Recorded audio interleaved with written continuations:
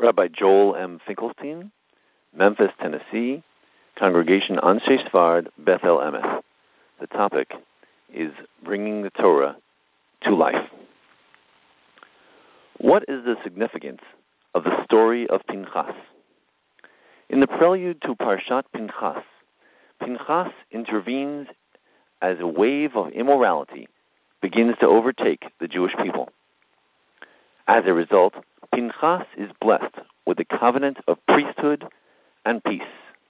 While this story is not often retold as part of the basic desert saga, I would like to show that what we have here is nothing less than one of the most pivotal moments in all of biblical history.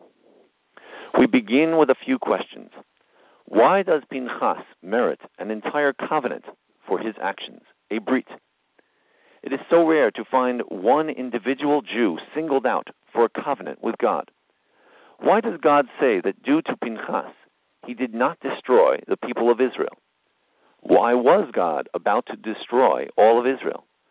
Finally, what is meant by a covenant of peace? To address these questions, we turn our attention to the words of the Rambam in the Laws of Isurei Biyah, where he writes that the Erev Rav, the mixed multitudes, those who had more recently joined the Jewish people for less than the most altruistic reasons, were the instigators of the sin of the golden calf, and that the Kivrot HaTava and the Asafsuf sin of Parshat Behalotecha. In other words, often in the desert, it was not the bulk of the Jewish people who were involved in some of the worst sins. The sins were committed by the periphery of the nation. The reason God almost destroyed his people, both in Parshat Shlach and twice in Korach, is that the majority of Jews never spoke out against the sinners. The Torah implies that not only were Moshe and Aharon crying over the mass immorality and idolatry, but so were all of Israel. Even in the sin of wild immorality found in the story of Pinchas, the people sided with Moshe. They were the silent majority. The Gerer Rebbe, the Sfas Emes, writes that the failing of the Jewish people was to bring out their desires from the potential into the actual. The Jews failed to act on their dreams and values. The whole idea of the Torah is to bring out our values into real life. Since Pinchas was the first member of the people of Israel, aside from Moshe, to act on his values, he merited his own special covenant with his own special parasha.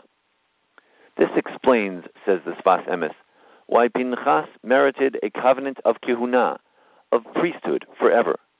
The Kohen's role is to bring out the feelings and desires, the hopes and the passions of the people from potential into the actual, me'hakoach el hapoel. This is the most important moment in Bamidbar, perhaps in all of the 40 years in the desert, the moment at which the Jews put the Torah into action. The question is, do we act on our principles? We as American Jews love Israel, but do we always do enough for Israel in terms of real political action? Very often we hear of injustices, and we do nothing to deal with them. We are appalled by what goes on in the Sudan, but what have we done to show our outrage? We know what is right and what is inappropriate, and yet do we speak out against those aspects of society which are not in consonance with our values, or do we remain silent? We all share very high values and lofty ideals and dreams. What Pinchas challenges us to do is to bring out our dreams from the potential into the actual, from dream to reality. And if we act on our convictions, as Pinchas did, we hope that we will be granted the covenant of peace that Pinchas was promised, a peace between our ideal selves and our real selves. As we close that gap between our imagined and real selves, may God bless us all with a peace of mind, and may we merit to bring the Torah to life in all of our endeavors.